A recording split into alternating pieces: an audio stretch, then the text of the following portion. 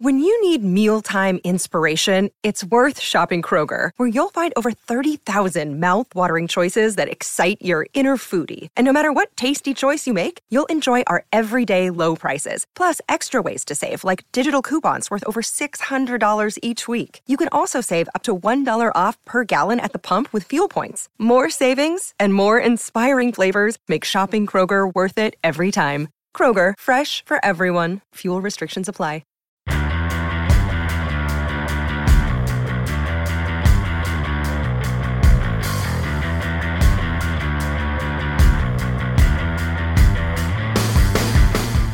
Hello and welcome to the Daily Record Rangers podcast. I'm Johnny McFarlane here with Scott McDermott and a very special guest in former Rangers left-back Stevie Smith.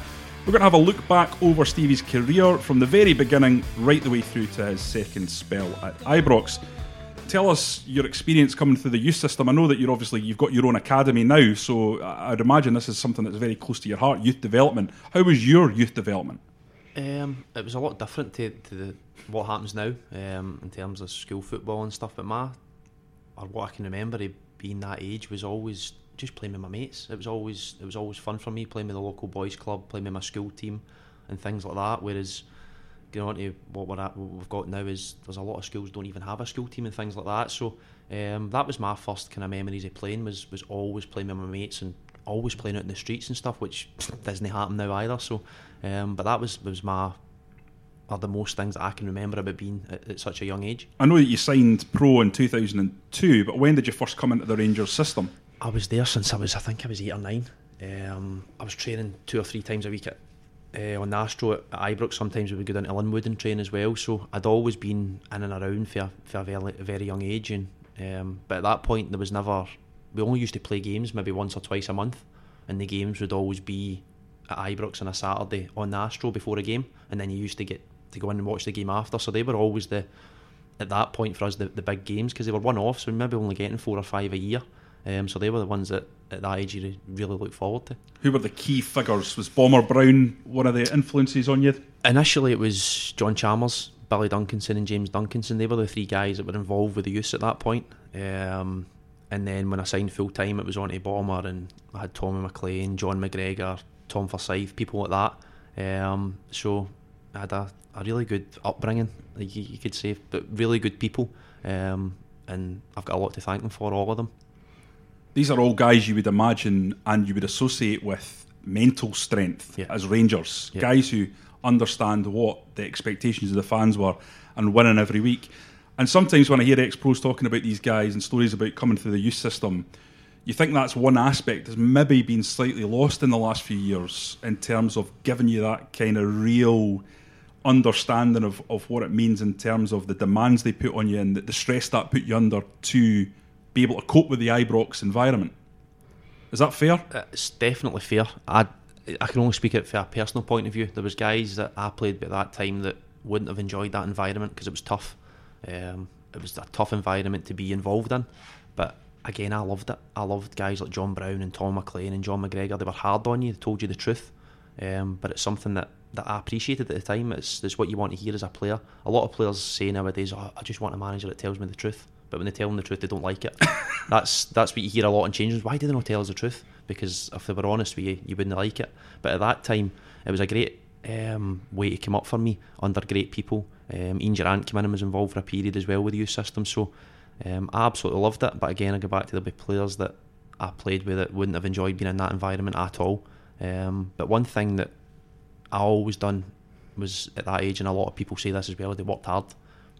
I genuinely did. I worked harder than everybody else. So for these guys, if you did work that hard, there was never ever any complaints, whether you were technically weren't good enough. As long as you gave them everything, that's all they were ever interested in.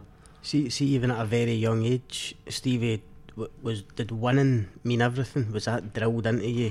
I mean, I see a lot of things now with youth teams and academies, and there's games that even Rangers, other teams will play, and it's all about the performance and development and all that. How much did winning mean to you even back then? I think when I go back to before I went into the full-time system, I think when I was playing my boys club team, I played with, it was called Aberdeen Boys Club, but it wasn't an association with Aberdeen. That was just the name. It was a local club, but we were good, so we were always winning.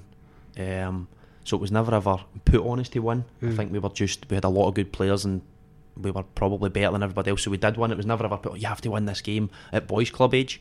When I got into the Rangers system full time, as I say, because it was different then, we didn't play games at 13, 14, 15, so we never had that opportunity, if you like, for people to say you have to win this game at that age. It was when I was 16 and 17, you're involved in things like the Youth Cup and the league and stuff.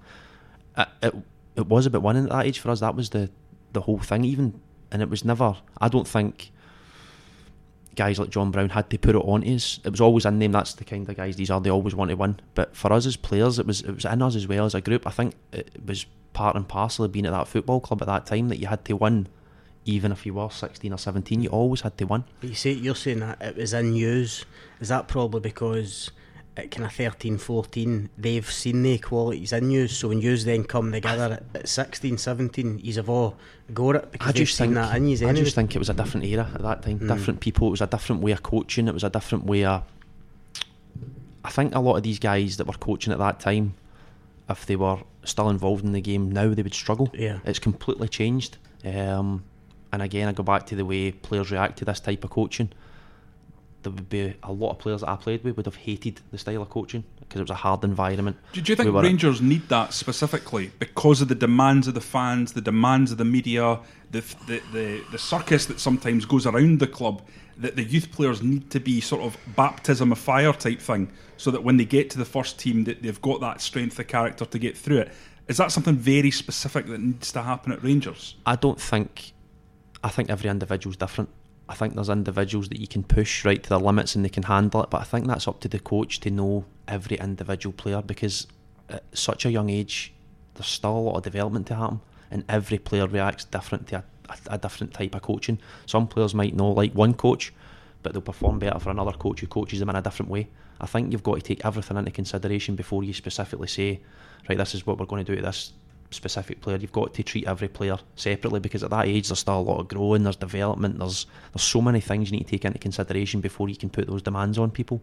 I remember speaking to Alan Archibald when he was Partick Thistle manager. We was talking about this young players nowadays, and at Thistle back in the day he worked under John Lambie and John McVeigh, two of the hardest taskmasters ever, right? Proper old school. But Alan Archibald was saying, he says, see the young players now, he says, if I spoke to them or treated them the way they did to me, no, it just wouldn't work. And he said and part of the reason it wouldn't work is if I started shouting and bawling at a young player now, there's every chance he would just stand up and say, you know what, don't really need this, I'm off, just walk away from football. I think that's the difference. I don't think that would have happened back in your day, would it? There was an incident that happened at Kilmarnock. I'll not say the names of the players or anything, but an under-20s game I was involved in. I was trying to get my fitness back, so I played in a lot of under-20s games towards the end of the season. And it was actually a game I wasn't playing in, but I was there watching, I think, and the manager hadn't even get back into the changing room, and one of the young players was coming off the pitch who'd been a sub and been put on, and he asked the manager in the tunnel on the way back to the changing room, why did you have me in the bench?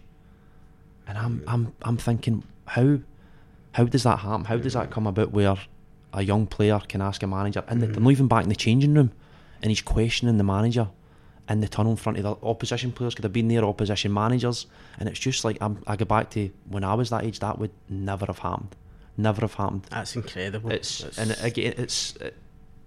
There's a lot of positive things are happening with youth systems and stuff just now, which I totally agree with, but there is still elements of what I came through and the coaches that I had that I think could still play a big part.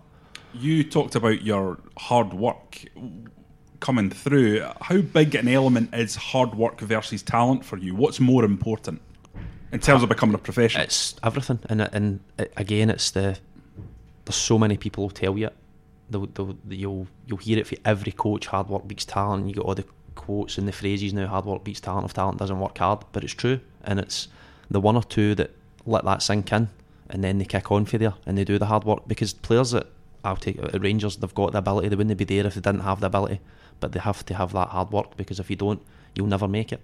And I think when you see the Rangers manager just now, his whole emphasis on his team is hard work. It's everything. Again, they've got the ability to go and beat other teams with that, but with the element of the way teams press and how much fitness is involved. Hard work is everything for a young player. And who were the kids that really struck you as the most talented in the group when you were coming through?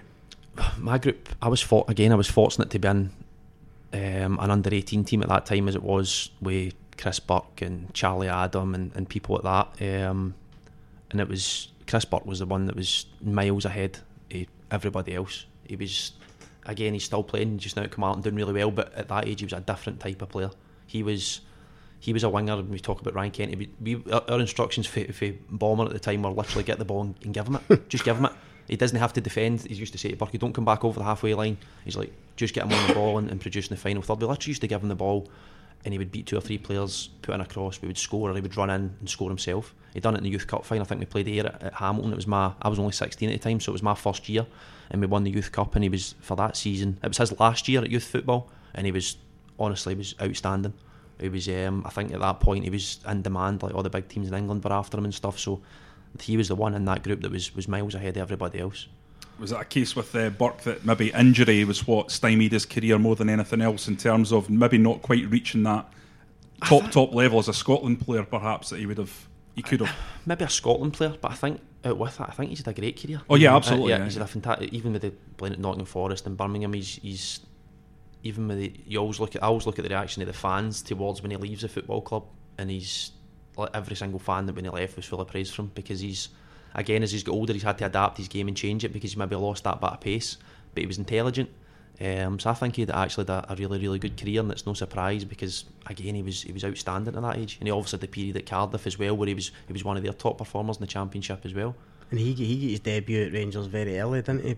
Big threw him in and he scored, coming on as a sub. We actually kind of broke through. He broke through earlier than me, but my first pre-season trip, he was my roommate. I think it might have been his first pre-season trip as well. I think we were in Austria, so we were sharing a room together and stuff like that. So he was the one that I kind of came through, even though he made his first team debut earlier than me. He was always the one, if we were training with the first team, it'd always be Burkey and then me, and so he was the one that I kind of had that pathway through the first team. With you being a left back, Arthur Newman was at the club at the time when you were coming through. That must have been an education, because he was one of the best left backs in the world when he signed for Rangers. He was outstanding as a guy as well. He was, and again, when you're a player in the moment, you don't actually think about these things, but John Gregg used to bring him in to the indoor hall with me at Murray Park, the Hummel Training Centre, and and he used to a couple of minutes and say a couple of things, and even at that time I never even really took it on. I was just kind of thinking, right, okay, and sometimes I probably didn't understand, but see, now when I look back, I wish I'd asked him more questions, because he's the type of guy that would have gave you the answers and he would have took time with you, but I was just took on that he was actually coming to speak to me with John Gregg. I'm like, this is a wee bit surreal really, but again, he was a great guy and a top player. When you looked at the talent that was coming into the team at that time, was that daunting for a young player to try and break through into? There was a period where I thought about leaving. I had my mind set saying I was going to leave. I think I was 18, and I was going through that period where I was playing with the reserves every week, and I'd maybe train with the first team once or twice a week, but I was getting to that age, and I was maybe a bit naive at the time. I thought I was maybe better than what I was, and I seen other players my age maybe breaking into first teams because they didn't have the squad sizes that Rangers had. So I had an opportunity, I think it was to go to Dundee at the time, and I remember speaking to Bomber about it, and I went to speak to him, and he's like, just give it one more year, because my contract was coming to an end and they had offered me another deal, and I'd actually told him I wasn't signing, and Bomber said, give it one more year, see how it goes, just don't leave just now. And I actually gave it the other year, and I think within that first 2 or 3 months I'd made my debut and kind of kicked on, so it was probably the best decision I ever made. You made your debut as a sub against Hearts. What was your nerves like before going on? It actually started on the bench, because I think Mo Ross was actually playing left back, and that's right. I've not really got a good memory, right? So I struggle to actually have to Google things sometimes. But then I remember the things that actually did happen, and it was like after 10-15 minutes, I think Ally McCoi turned around to Jan Wouters and he was saying, I'm taking him off, I'm putting Stevie Smith on, and I can hear this. So I think I was actually sitting next to Burkey, and I'm sitting there going, oh no. But I think I can't remember how the score went, but I think we were getting beat at the time, we equalised, and I think we actually went in, maybe we were drawn at half time. So I was thinking, right, we've scored, he's going to maybe calm down and everything's alright, he'll not put me on. And Paolo Vanoli was actually at the club at the time, who was another left back, but he was in the stand, and he came down to the side of the pitch and shouted me over at half time.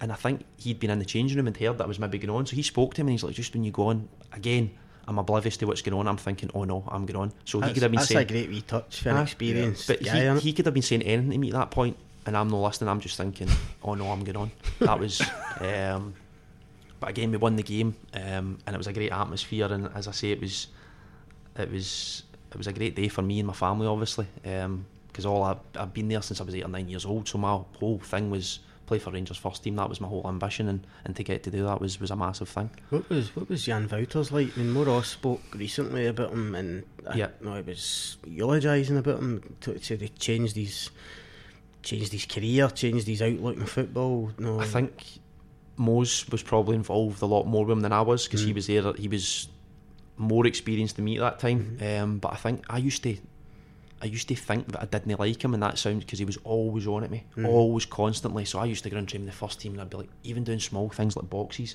he used to be on me all the time. And now when you look back, he was trying to make me better. He was probably one of the only coaches that was actually saying to you, your body position and why you standing there and why you always stand in that position in this box, move here, just wee things like that. At the time I'm always thinking, oh, Jan's here, he's in my box, he's going to be on me the full time, but it was for a reason. And I can remember when he was leaving, we went for lunch one day, not just me, it was a full squad, and he actually said to me, do you know why I always go on to you? He's like, because I believe in you and I think you can get better. But he never told me that before, so it was always every day I'm thinking, oh no. And I always used to think he'd make a point of coming into my box just to get on at me. But it wasn't, again, at that point I'm thinking, oh, here he comes, I don't like him, I can't be bothered with him today. As a young player thinking you're maybe a wee bit better than what you are. But now when you look back, he was actually trying to make me better.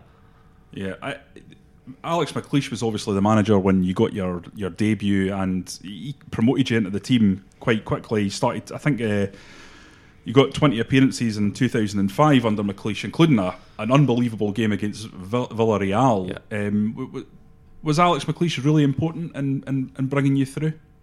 And giving me my chance, yeah. As I say, the manager that gives you your debut, you'll always be thankful to them for that.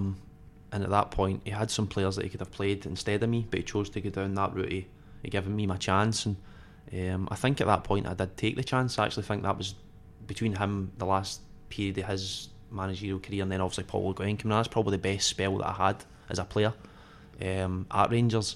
And it was maybe over 40-50 games. It wasn't a lot of games, but in terms of performances, that was probably the best that I played. So he did give me that chance, and he was brave enough to put me in. At a time where he could have probably played a more experienced player than me.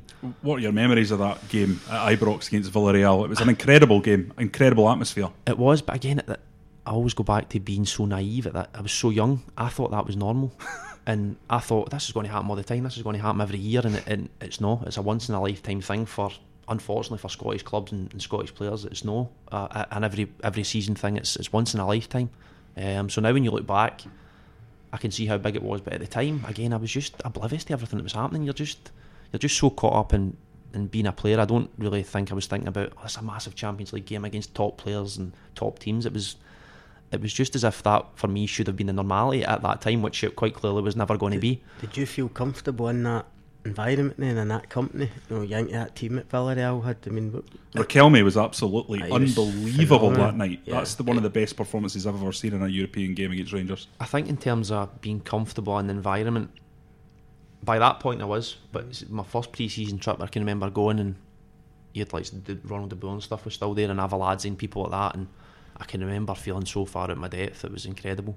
Even simple things like you did passing in the warm-up, and if I was passing to the Boer, I would be passing it from 5 yards. And he would I'm sure he would have loved that. But he would let you know, and he would be speaking in Dutch as if to say, what is this guy doing? Like, pretty much say, why is this guy here? Which was, again, I felt so uncomfortable, and it was hard at the time. I can remember saying, getting back to the room with Burke, saying, this is terrible, don't know why am I here? But again, I was 16, 17, you know what I mean? I was a young boy.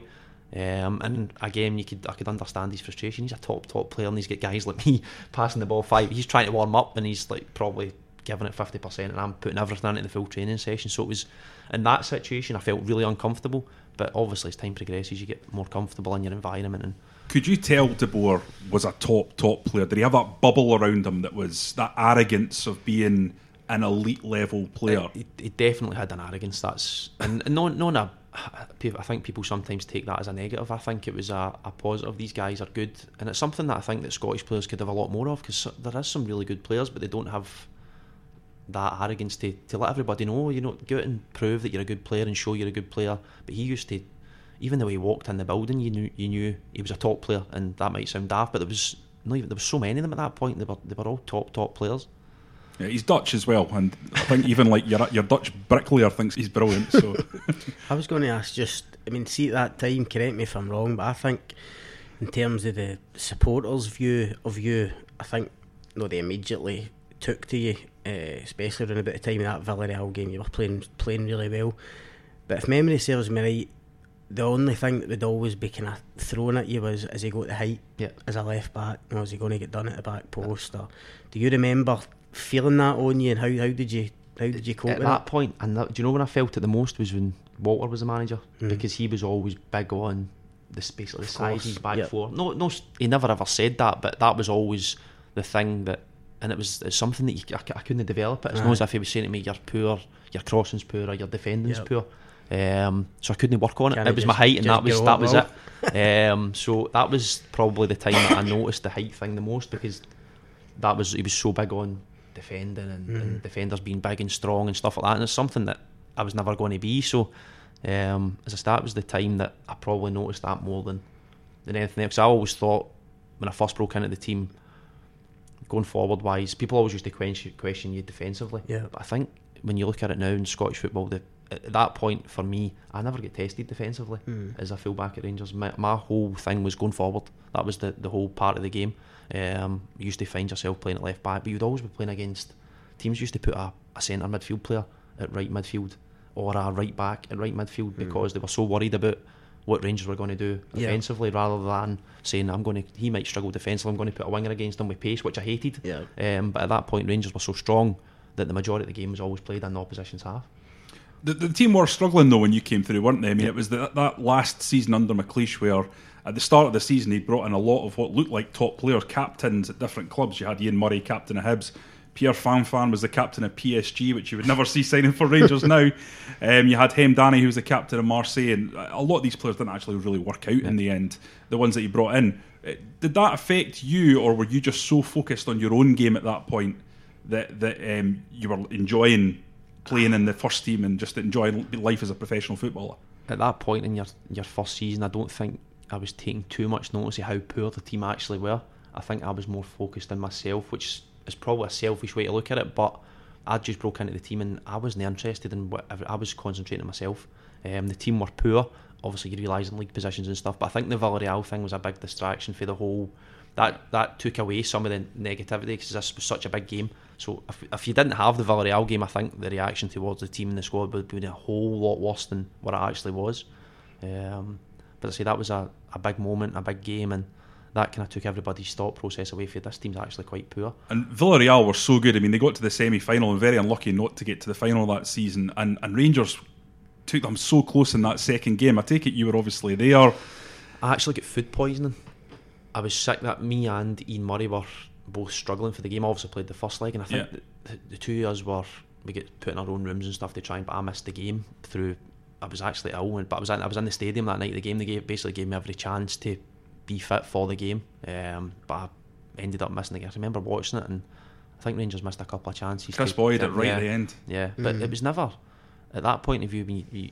Now when you look back at their teams, and if I had to look at their team sheet now, I'd be like, wow, what a team. But at that point, again, I was naive to and oblivious to, you could be playing against Riquelme or Forlan or Senna was playing. I actually think he played on the right hand side that night, so I was basically up against him, and it's like at that point I couldn't have cared less who he was or what his name was or who he was going to play for. He's a Spanish international, all that kind of stuff. It never interested me. So given that the team wasn't doing well, Alex McLeish left his job and in came Paul Le Guen. Now it's hard for maybe young listeners to realise quite how big a name Paul Le Guen was at the time he came in. Nobody could believe that David Murray had actually been able to pull this off, because he'd taken Lyon to 3 titles in a row. He was the hottest coach in Europe. And I always remember reading in the paper, it was announced, and what was Le Guen doing to prepare for coming to Rangers? Well, he was doing a 50-mile run in the Sahara Desert.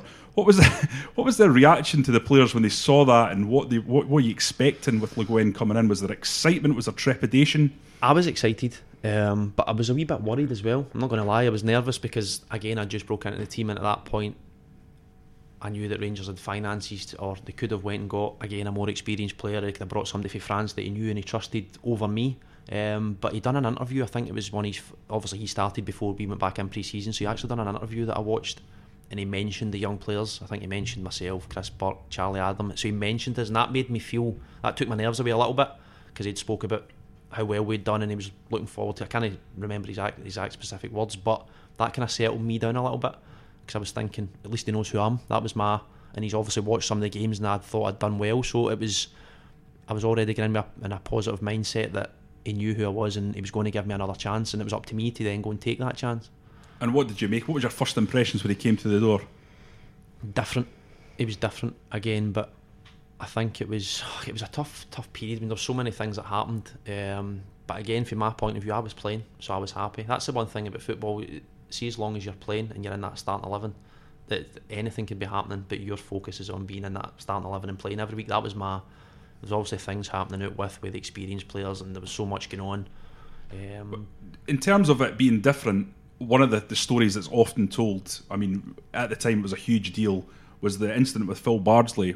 And not even the incident itself, but just the fact that Le Guen didn't like contact in terms of tackles and training.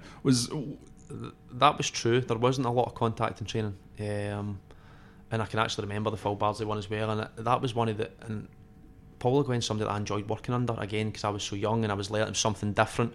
And again, I think he was probably the right manager at the wrong time. I think there was a lot of what he'd done at that point is more in football now than what it was back then. But that was one of the things, because I was somebody at that point who I like training, being physical, and it was, again, I've been brought up with John Brown, and you train how you play, you go and tackle, you win. That's very much how I was, and that was one of the things that I did think was strange, or I've had to say I didn't like, was that element, because what Phil Bardsley done at that time wasn't bad. For me, it wasn't bad. It was a tackle, and I was like, it's a bit strange, but again, I think he was the right manager at the wrong time. So I think if he was now involved at a club, a lot of what he does, a lot of other people are doing now. What about the players they brought in? I mean, you think of the guys you're talking about that you're playing beside, like Barry Ferguson's and people like that. When he brought in the ones that spring to mind, Svensson, Sionko, Sibo, did you look at them right away and think, I don't know if they're going to be Rangers standard? When they look back now, they obviously weren't good enough. That was the main thing. But at that time, I thought he was trying to build something different. He was trying to go younger, and again, me being a young player, I'm thinking this is good. But then when you start playing and at that club, the results are everything, and you're not getting the results, then you start thinking they're not great, they're not good enough to be here. And I do think the way he handled experienced players wasn't right as well. There's a way that you handle people, especially guys that have done so much for the football club, and they're such a big part of what you do in the changing room. But he did have guys like Dado Puzzle who were trying to be the go-between and make everything all right. So there was things that he done that, for me as a young player, I could see where he was going now looking back and what he was trying to do. But there was also things that he could have done a whole lot better in terms of the experienced players and certain things. Sounds like a clash of cultures, essentially. You know, there's a guy who's coming from a completely different footballing culture who wants to completely change everything, and understandably, what would happen in any workplace, the workers go, well, wait a minute, what are you asking us to do? We're not used to this. And again, when you've got players in the changing room that are so experienced and they've won a lot of things, and they've also got their own ideas in football, and whether it's right or wrong, that they're working under a manager. For me, they should have tried to have adapted as well, and tried for a longer period to adapt to what he was trying to do. But it was just a complete clash of personalities and cultures and everything at that time. But for younger players, it was a lot easier, because we're young and we've not got the experiences of your Barry Fergusons and people like that. So it was a difficult time for the club, in the sense that it was a massive clash of cultures. You've got this manager who's been so successful at his previous club, and when he first came in, it was like a revelation. Rangers are lucky to have him, and within such a short space of time, it's just basically collapsed. That's the problem, isn't it? Ultimately, he needed time. Let's be honest about it. Stevie's right. If you see a lot of managers getting appointed now, and they come in with this philosophy and a strategy, and they get time to implement it, and you think of, maybe on a bigger scale, but Jurgen Klopp, for instance, it's taking Klopp 3 or 4 years to get Liverpool where he wants them to. The problem is at Rangers, you just don't get that time. I mean, immediately, just from memory, Le Guen was under pressure. A few bad results early on. There was that clash where it was Bardsley or the Bardsley incident, or Barry Ferguson, Kris Boyd, loads of wee things coming up. He was just never going to get that time. But I actually agree with Steve. When you look back at it, I think there probably was a lot of good things Le Guen was doing. I think given time, he would have brought in more young players. He would have he'd adopted a style of play that might have lasted Rangers for decades. He was trying to build something. But when Rangers are going for titles, and I think they'd finished third in the league the season before, he was never going to get that time. It was always going to be a problem. He'd also been a coach at Lyon. He wasn't a manager.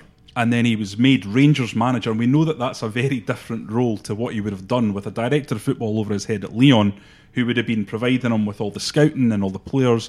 He comes in at Rangers, not only has he got this culture clash, but he's got about 50 other things in his inbox that he's not used to dealing with. But I think you could sit the majority of that squad down that was there at that time, and they would probably all give you a different experience or a different thought process in what was happening. I could only give you mine, which was personal, which I was quite enjoying it, but I was playing. If I wasn't playing, then I would probably give you a different story. That's the be all and end all. As a player, you want to be playing, and I was fortunate enough that he was still giving me that chance, and he still believed in me. He was trying to make me better, and I was playing, so I was quite happy in that environment. Just last question on Le Guen. What were his sessions like, and did you learn from them? You're a coach now.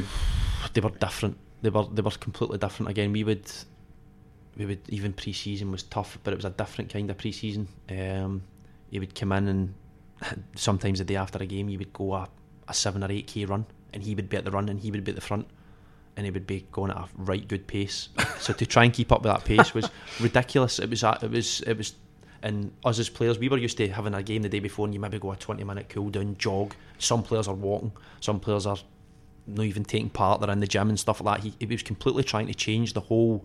And again, I think his whole emphasis was on fitness, because he spoke about the marathons and all that kind of stuff he did. And that, again, it's a culture shock to people. When you come in and you've just played a game, you mentally think, I'm knackered, and then he's got you running for 8k at his pace. He's a machine. And he's an absolute machine. You're thinking, what is going on here? So you get the usual moans, and again, the boys that are thinking they're maybe out the picture are going to moan a lot more than the boys that are playing, and it was just a whole... Stephen, you're not going to name names, but Boydie. But you could sit down every player in the squad, and they'll tell you a completely different opinion. I've argued with Boyd about him before, in terms of what he completely disagreed with everything that he'd done, whereas I was like, I quite like this. And it's about opinions, and at that moment where you were at the football club, and I was playing, I was young, and I seen it as an opportunity to go and continue playing. I think even Le Guen, looking back, I mean, he's, as a coach, I think he was kind of not stuck in his ways, that's the wrong impression, but he had a clear way of doing things. But I think even he now, looking back, would think, I should have handled players differently. He was very stubborn. It was he came in, and it was literally his way. There was no go between. Yeah. And that's when I talk about his dealings with the experienced players. There was certain things that he'd done, and again, he would have done it to the experienced players, and they weren't right. And I wasn't in the meetings. I don't know exactly what happened or what was said or why he done what he done, but he could have went about it in a whole different way, and he could have managed the changing room a whole lot better. You need to be a better manager than that. Even if there's guys that you think won't adhere to what you're trying to do, you don't alienate them immediately. And he just had too many fallouts. Bardsley, Rickson, Ferguson, Boyd. I mean, big characters in that dressing room at the time. But even I can remember he was leaving Ally McCoi out for Lionel Letizia and people like that. So you're talking about your Fergusons, Boyds, McGregors. They're your biggest characters in your changing room, really. You can't treat them all. I understand incidents happen, you have to deal with them as a manager, but when I look at it, they were our top players, so you have to manage them in a different way sometimes. And I think he was that stubborn that it was his way or you're out the door, basically. Well, if it didn't quite work for Paul Le Guen, it certainly worked, and quickly, for the next manager. Walter Smith comes in with Ally McCoi, and the first game is a 5-0 win against Dundee United, so it's an instant turnaround. What did Walter do to change things so quickly, change the mood in the camp? It was just probably himself. He had that instant respect but a lot of players that obviously worked with him at Scotland and stuff. I was involved. It was a Scotland B game, and it was Ally McCoi that was taking. So I'd kind of known them a little bit, but no to the extent of some of the other players. But I think I can remember his first meeting, and it was he literally laid down the law in his first meeting, and I think a lot of people will go on about the way maybe the hairdryer treatment, as they call it, which in my time there, or under him in that spell that he came in, he never actually had to let go at any point. There's maybe once or twice where he raised his voice, but there was nothing ever. He just had that presence that everybody knew where they stood, and this is the standard you have to meet, and if you don't meet them, you won't be here. That was his whole thing. People talk about the Walter Smith stare. Did you ever get on the wrong end of that? I did, and it's really uncomfortable. And it's true. I mean, some people might outside the football hear it and think that's a total nonsense. What are people talking? But it is actually a thing. And when he does stare at you, it makes you feel so uncomfortable. You've not got a clue what he's thinking or why he's thinking it. But under that period, I was never ever a regular player or a regular starter, but I would never ever go and chap his door and say, why am I not playing? Never. It's not something that I've done in my career actually at all. I've never chapped any manager's door because I don't think it's right.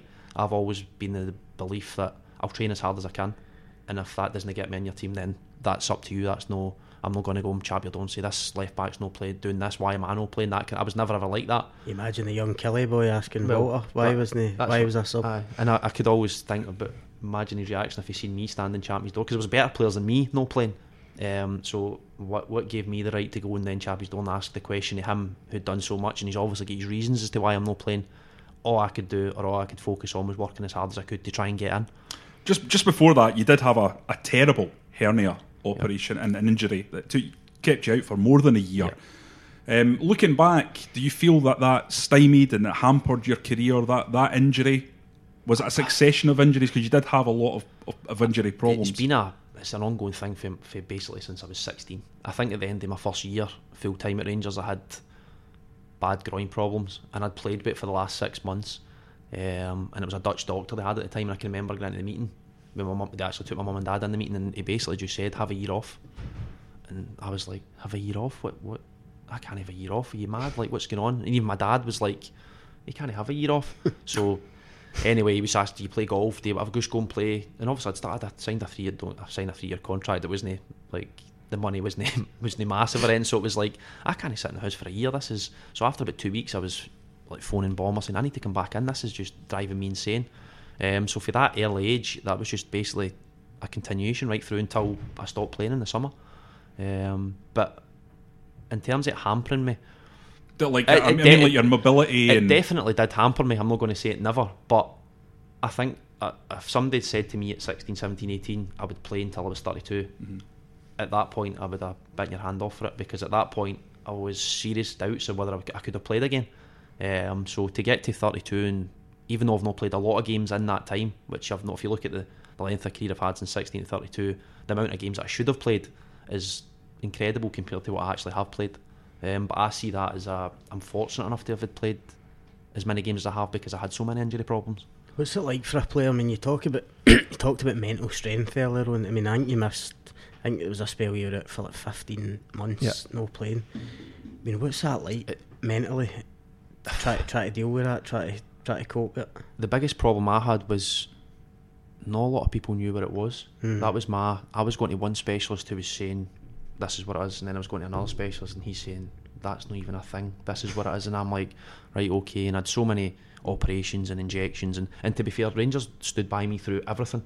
There came points for them where they were like, right, just completely disregard him, because it was getting, no, I wouldn't say a joke, but again, when you're going to 4 or 5 different specialists and they're saying this and they're disagreeing with each other, it became a point where probably as a medical staff they could have said, right, well, they did take me down every avenue, they took me the best people, and again, I'm thankful to them for that. Were you worried you might not get back at that time? I probably wasn't as worried as people in my family, my mum and dad and people like that. They were probably more worried than me, because once you make your debut, you then start to get the stuff in the press, and you start to get the people saying to your mum and Asda, I've heard they might not play again and things like that. So that probably for them, whereas me, I was probably more focused on, I have to get back for this, how do I get back? And again, the club supported me through all that, and that was when Walter and Ally McCoi came into the club. They were good as well, because Ally McCoi actually sat me down and he's like, what is it going to take to get you fit again? And this was a period where they probably didn't need me, but they were that good with me that they were trying everything that they could, and they spoke to the medical staff and said, look, take him to the best people. So at that point I went to Germany to get an operation, and when I came back for that was probably I trained for a period of time that I'd never done previous to that, because I was always 6 months training, breakdown, 2 months training, go for an injection, breakdown, get another injection. I think I was at one season I was up to 12, 13, 14 injections, and there came a point where the specialist saying that's the maximum we can have, you're not allowed to have any more. So it was just things like that always going on throughout my career that were, again, did hamper me, but I always seen it as, my first thought was, how do I get back? What's the first game that I can be involved in? That was always my thought process, until recently at Kilmarnock, where it was getting, my motivation was gone. So it was, again, at the beginning it was easier to come back when you're younger, but at the end it was like, 3 months rehab, this is going to be tough. Yeah, obviously you were still at the club during the whole period of going to Manchester. Yep. You've already touched on the fact that Walter wanted a taller left back, yep. And you had a very, very good left back in front of you there in Sasa Papac. I know he was adapted, but he took to the role like a duck to water and was a integral part of that Walter Smith's setup. And it's a strange thing when you're injured for so long. I've seen people say it before, you actually become a better player in other people's eyes. Like when I was injured, I was watching Sasa playing and I'm like, this guy's good, because he actually made his debut when I was playing left back at Celtic Park, and I think he played centre half. He played well that day. So I knew he was a good player, but I didn't realise how good he actually was until I took a step back and watched him when I was injured. But you would still get people coming up to you and saying, oh, I think you should play you in the home games because you're more attacking, and play him in the way. You used to get all that kind of nonsense, which was, for me, the guy took his place, took the shirt and deserved to keep it for the period that he did. But again, I probably became a better player to Rangers fans in their eyes because I was out for so long, and they forget what you were good at and what you were bad at, basically. Oh, this guy's some player, he does X, Y and Z going forward, where Sasa's more a defensive minded left back. So you used to get all that kind of stuff, but he was a great player for Rangers at that time. He was, again, the question mark about him was, what does he do in the final third defensively? But he actually got a lot better at that under Walter as well. He was contributing with goals and stuff. I can remember him scoring at St Johnstone and things like that. So he had a massive part to play at that period as well. He was a sort of quiet man round the club, wasn't he? But he was a lovely guy, really, really nice guy. But again, quiet, went about his own business, and he was probably one as well. When Walter came in, there was probably a few question marks about, because he was a Le Guen signing and things like that. But it was he done really well, and he was bigger than me, unfortunately. What was the night in Florence like? Because you were on the pitch at the end, weren't you? It was seen kind of running on. I was groin was away again. Yeah. I was always in the squad, but always a guy left out. So I think I was involved in every game, but always a spare man. Right. So I was that kind of guy that, I don't know if I was a mascot or whatever. I think Burkie took that mantra for a while, where he was Walter's mascot.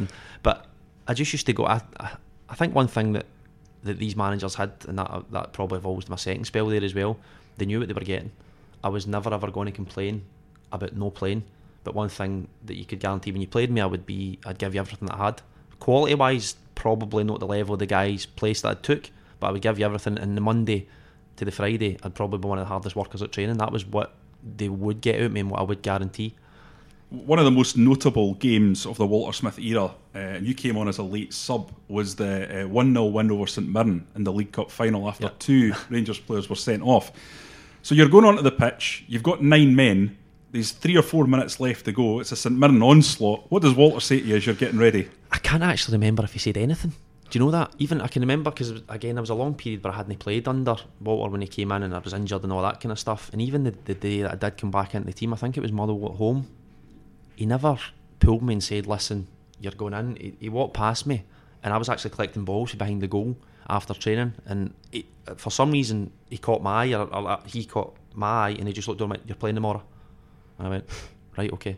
And that's after months and months and months of no playing. It wasn't a big chat, this is what I'm looking for, this. He just said, you're playing tomorrow. And then it was actually Ally McCoi that spoke to me and said, look, you deserve your chance, you've been working hard for a period of time, you're fit now and all that kind of stuff. So it was never ever really that tactical until the match day. He would do his match talk and he would say, this is what I'm looking for. But before the game, it was, you're playing tomorrow, and that's it. Even going on that cup final, I was probably more thinking, please, the ball don't come near me at this point, because I'm not ready to come on. I don't think I'd warmed up for about 20 minutes. I was literally standing, he's like, literally turns around to the bench, who have I got, right, you're going on, just to waste a bit of time. And I'm actually thinking, just don't come near me, because we're 1-0 up, it's a cup final, you have to win it, obviously. Backs to the wall. Your back's to the wall, and I'm thinking, just miss me. If the ball comes near me, hopefully it goes out for a throw-in or a corner or whatever. There wasn't much said, but it was just, from my point of view, I'm just thinking, please don't come near me with that ball. So you left in the summer of 2010, headed down to Norwich, and were at a number of clubs, including away with Kris Boyd in Portland. You and Boydie seem to be together throughout your career at several clubs. Love to obviously go into that, but that's another podcast. We'll have you here for 3 hours at this rate. So I'll talk to you about when you came back to the club. I think there was a lot of publicity about Kevin Kyle when he talked about signing on at Rangers in the 3rd Division, and how he went in and he would have signed for 500 quid and he was offered like 5 times what he was expecting. Was that your experience going back to the club? Was it? No. I wish it was, but it wasn't. What had actually happened to me is I had obviously been at Portland and their season runs different, so I'd came back around Christmas time and Rangers TV asked me to go in and do an interview. So I went in and Ally McCoi was there and he's like, what's happening, what are you doing, blah blah blah. I said, do you want to come in, if you're run about, come in and train, because they're good all ex-players have always come in and been allowed to train and stuff like that. So I went in and trained, but I was never my intention to sign there. I was always, my first thought was I'm going back to America, because we'd spoke about having a contract there and all that kind of stuff, but the way the contracts run, they don't finish to the end of December, so in my mind I always thought I was going back, but then it never panned out that way, and Rangers obviously had the transfer embargo at the time, and so I was at that point when they realised I wasn't going to go back. Ally McCoi just spoke to me about signing, but obviously it would have to be at the end of the season because they had the transfer embargo. So I think it was 4 or 5 months without playing or without having a contract anywhere, always waiting for that phone call, thinking it could potentially be Rangers, and then it did come, which I was thankful for. Obviously the circumstances weren't the ideal, but it was, for me, it was by far the best move that I was going to get at that point in my career. Were you surprised? I mean, you must have, but when you left Rangers, maybe not when you left, because you might think I might come back one day, but when you got to that stage in your career, you couldn't have envisaged going back playing with Rangers, could you? I don't even think when I left I would have thought I would come back. If I'm being brutally honest, I don't think I was one of the players that was good enough to come back. When you get talk about guys like Barry Ferguson, they're top players who, in the back of their minds, it was obviously maybe when I get older I can go back, but it was never in mind, because I was never, in my opinion, at that top level. So it was, again, my thought process, I'm never going to play there again. That was mine. And then when you get that chance, then it's a little bit different with the circumstances and everything that was involved. But it was tough as well, because there was a lot of criticism involved with it, which I totally understand. It was the signings that were made, again, when you look back, weren't they good enough? But I do believe at that time they should have been good enough to at least get back to the Premier League. No competing, but just to get back there. I think there was a good enough squad there, and the players underperformed and let the manager down in terms of getting out the divisions that they needed to get out to get back to that Premier League. Was there any part of you, I know it might have been difficult at the time, but looking at the signings they were making, the money they were spending, they went for obviously experienced guys that had been there, done it. Was there any part of you thinking, almost kind of behind the scenes, this might not be the best way, there should be a bit more long-termism here, there should be young players coming? No, were you thinking that? 100%, there should have been. That was the. But again, when you look at it, you had guys like Lewis McLeod who'd come in and people like that. But in my opinion at the time was, even when I went back and I was training for a period of time, the young players weren't good enough. That was the big thing for me. And some of them were getting the chance to play for Rangers without earning it. Yeah. And again, out of the majority of them, Lewis McLeod's the only one that sticks out to me. Barry McCoi was good as well. Barry McCoi was decent, but again, at that period in his career, I would tell him to his face, I thought his attitude was wrong, and he didn't work hard enough. And it's alright for me saying that now. In 10 years' time, he'll probably look back and think the same thing. But he was a different type of player. But they were the two. But there was other guys getting chances and opportunities that were nowhere near the level required to play for Rangers. So it's a balance. He's saying the right philosophy and the right policy should have been, right, we'll put all the youth players in. But in reality, none of them were good enough, or very few of them were good enough. As a manager, I felt watching his team, you didn't really get a sense that it was a really, like, if you watch a Jurgen Klopp side, you look at it and you go, I can see exactly what the manager's doing on the training ground. How did you feel in the actual training and all that McCoy did? I know he's a great guy and everything like that, but in terms of as a manager, how did that feel playing under him? I've got a lot of time for him and a lot of respect for him. For his time as being an assistant manager and as a manager, again, it's hard for me to sit and criticise anybody as a manager or a coach. I hate doing it, But there'll be mistakes that he made, and he'll know he'll have made because he's an intelligent guy. Everybody sees the laughing and the joking. He is an intelligent man, so he'll know that he did make mistakes, which every manager and every player does. But one thing I did realise at the end of his time there was a lot more involved, which he done really well to disguise for us as a squad of players. And then it all started unfolding the night at Queen of the South, where people were saying he'd resigned, and the next minute he walked into the training centre and we were sitting. It was just that it all started to become a bit bizarre. Whereas before that, he'd shielded everybody for that. So that was a big part of his job, and that maybe people will say you're making excuses for him because I like him, but that's maybe one of the reasons as to why on the pitch or on the training pitch there was a lot more involved at the club at that time. And again, I know people say you're sticking up for him and stuff like that, but it was a difficult job at that period of time, I think.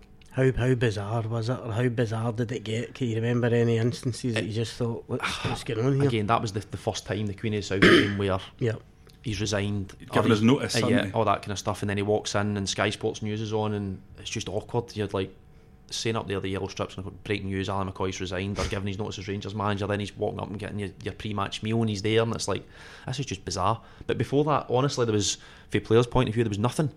All the stuff going on in the press and all that kind of stuff, again, it's personal. I didn't read the papers. I didn't really want involved in any of what was going on, because some of the players would obviously take an interest in it and they would know all the stuff that was going on off the pitch. I didn't take any interest in it, if I'm being honest, and he done well to kind of try and shield what he could away for the group of players at the time. Obviously in that season Rangers were going up against a very good Hearts side, but you've already touched on the fact you felt that the players there were good enough. You look at the Boyd and Miller partnership that was brought back in. Now they've gone on and played very well since leaving the clubs, but together it didn't work the way it had previously. What went on there? I don't even look at just day two. I look at guys like Nicky Law, who for the year before at Motherwell in the league above was a top player in that league. Guys like Ian Black, who'd done really well at Hearts and things like that. So you had a group of players that again underperformed. I do think that the pressure that everything that was going on took its toll on the squad, which it shouldn't have. I do feel that we let the manager down, and again, I know for Rangers' point of view, the players that we're talking about probably aren't the Rangers quality, but at that time, for me, they were more than good enough to get Rangers out of the divisions that they were in, or they should have been. How difficult was it for you as a player, not having been there the first time? You're talking about playing against Villarreal in the last 16 of the Champions League, to suddenly be playing for Rangers, at home to Montrose or Peterhead or something. I mean, how was that strange, or does it actually did you feel it actually brought a kind of added pressure, because people are expecting you to turn up? The expectations were still the same. It's just steamroll. It's tough. It was tough. Even when I look at, it's funny when you've obviously got social media now. I wasn't on it for a while, but the team at Cowdenbeath the other night, and people are obviously putting up the last time we played Cowdenbeath, right. And then you've got the picture of the signings, and I was in the picture and stuff, and it's like I knew at that time, when we stood up for that picture, this is a 7 Rangers signings, this isn't the Rangers quality. But again, I go back to when they signed at that time, I was looking at the players thinking, alright, we might not be Rangers quality, but we're good enough to go out this division. Let's just go out the division and that's it. And then when they get in there, they might kick on in the 70s, they'll get put out the door. But I knew at that time we weren't at the level of quality required for the football club, but for where they were at that moment, they should have been. So to tie this up, Stephen, again, we could keep you here all day. I want to take you to that last game of the season against Motherwell. Big Bilal Moshney goes a bit mad at the end. Take us inside the dressing room after that game. It was chaos, and again, Bilal was one of these guys that was the nicest guy in the world, but at any moment he could just snap. And again, the game was done, I was on the bench that day. I think I was raging actually, because I'd played the Queen of South game. I think I'd scored, and then I'd missed the next Queen of South game and all that kind of stuff, so I was raging that I wasn't playing. But after, it was just chaos, and obviously the situation that happened, Stuart McCall was come in, and you'd all this stuff with the 5 players for Newcastle coming in, they have to, all that kind of, there was just, for that point on, for the Queen of South point on, it was just a total nonsense. But the changing room after the game was just, it was... How did you calm Big Bilal down? Because he properly lost it in a way that I've never seen a player lose it in Scottish football. But he sat so calm. Actually, initially when he walked in the changing room, he sat, that's obviously the stuff's all happened on the pitch, and he's come in and the manager was speaking, he was sitting so calm, and then as soon as the manager finished speaking, he stood up again and went again, and he was trying to go out the changing room. I think there was 3 players on his back, and he was a big guy, strong, and I was just sitting there, I'm going nowhere near him, absolutely no way. But did he not leave that day with his strip net still on? I think he got on the bus. He completely lost the plot, and then he's obviously got on the bus and he's seen Lee Irwin, who obviously I know well now because he was at Kilmarnock, coming out a fire exit about a mile away. I don't even know how he's seen him, and the next thing he's off the bus again, and I'm just sitting thinking, he ran off the bus and after Lee Irwin. And did Lee Irwin run away? No, I don't know. I think there was stewards and stuff at that point, but for then on, and I just sat in the bus thinking, it became embarrassing. If I'm being honest, it was an embarrassing, because again the result was pathetic, and then you've got all this stuff going on in the background, and it was just embarrassing. And what was the? Sorry, I was just going. What was the Newcastle? What were the Newcastle boys like? Because so much was made of that at the time. However, no, when you look at it now, no, I thought Vukic was a good player. Actually, a decent player for Rangers, and he's still playing at a decent standard. Shane Ferguson playing every week in the Championship, and Babu has been incredible. And I mean, he's talking about worth so many millions. I mean, did you look at them and think these boys are decent? They should actually be doing us a turn here, or the whole thing just became bizarre. I think was a period where Kenny McDowell was in charge, and we just lost to Celtic, and I'd played. I didn't even play. I was there, but we beat 2-0. I don't even think we were in Celtic's box at the time. That's when you notice the difference in quality. The Rangers players, and the 5 of them came in, and I think I'd basically been told, look, you're not going to feature again. That's the 5 are coming in, and I've got a good relationship with Kenny as well. I've got a lot of time for him, and that was a tough situation for him to be involved in as well. I can see emotionally he was gone because he'd been told. And he was just emotionally a wreck, to be honest. And when I had the conversation with him saying I wasn't going to be involved again, it was tough, because again, I've got respect for him, and I would like to think he's got respect for me because of how I train and how I work. And it was just a tough place to be. But then Stuart McCall comes in, I did play again, so it was. But in terms of the players and the quality they had, Kevin and Babu was probably the one out of the 5 of them that I'd have said was the poorest. And then you look now and it's like, but before that he had injury problems, so I don't think he played a lot, so he was just getting his fitness and finding his feet. But out of the 5 of them, he was the worst out of the 5. I remember interviewing Stuart McCall one day at the training ground, and we were asking him about the Newcastle boys, and he almost kind of rolled his eyes, and I don't know why it sticks in my head, but I just remember somebody asking about Mbabu, and he kind of flippantly said, I think he's out there jogging around the park or something. It was like he couldn't have been any more dismissive of this guy, and you just thought, this guy must be absolutely hopeless. But that was honestly the opinion at that time, so it just shows you, when we were speaking about Pena earlier, sometimes technically it was horrendous, it looked horrendous, and then I watched him playing the Champions League and he's outstanding. Incredible. Stephen, before you go, I'm just going to give you an opportunity to tell the fans who might be wondering what you're up to now about what you're doing. I've currently got my own academy, which I run in the Eastern Bartonshire area. I do a bit of work with the schools, or one of the schools in that area as well, take the school football team. So I'm basically just trying to do as much coaching as possible, and I'm getting right back to the beginning, and I'm taking kids for basically 5 years of age. So it's a learning process for me, and I'm learning and I'm making mistakes as I go, but I'm enjoying every minute of it. How are you finding retirement? Because you're still young to be retired, and also as the coaching, do you see yourself as a coach, manager in the future, or is it purely just working with kids that appeals? I'm still learning. I would say I don't know the end game yet. I think in terms of retirement, I've probably been prepared for it better than anybody else, just in terms of how my Kilmarnock career finished with the period that I had it injured. So I've always had periods where I wasn't playing, so I'm probably more mentally prepared than other players. In terms of being a coach or a manager, if you asked me maybe 4 years ago, I would have said no. But now I've been on the courses and I'm on my licence just now, so it's something that I'm learning as I go. Again, I don't know what the end result's going to be, but every day I'm just kind of learning and take it from there. And if anyone wants to follow Stephen on Twitter, it's at Stephen Smith Academy. You can also get the website, stephensmithacademy.com. And if you want to email him with anything at all, just even any questions, no, I'm only kidding, it's info@stephensmithacademy.com. Stephen, thank you very much for coming on. Really enjoyed that. Perfect, thank you. Okay, guys, we'll be back next week with another episode of the Record Rangers podcast. Until then, thanks for listening.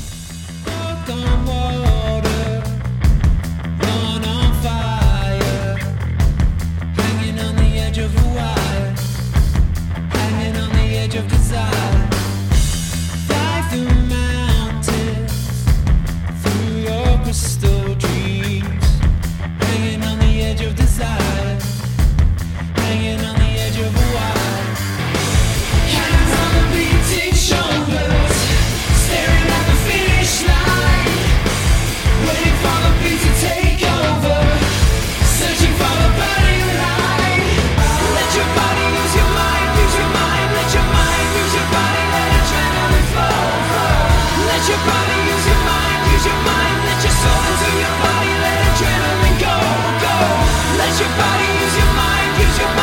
your mind.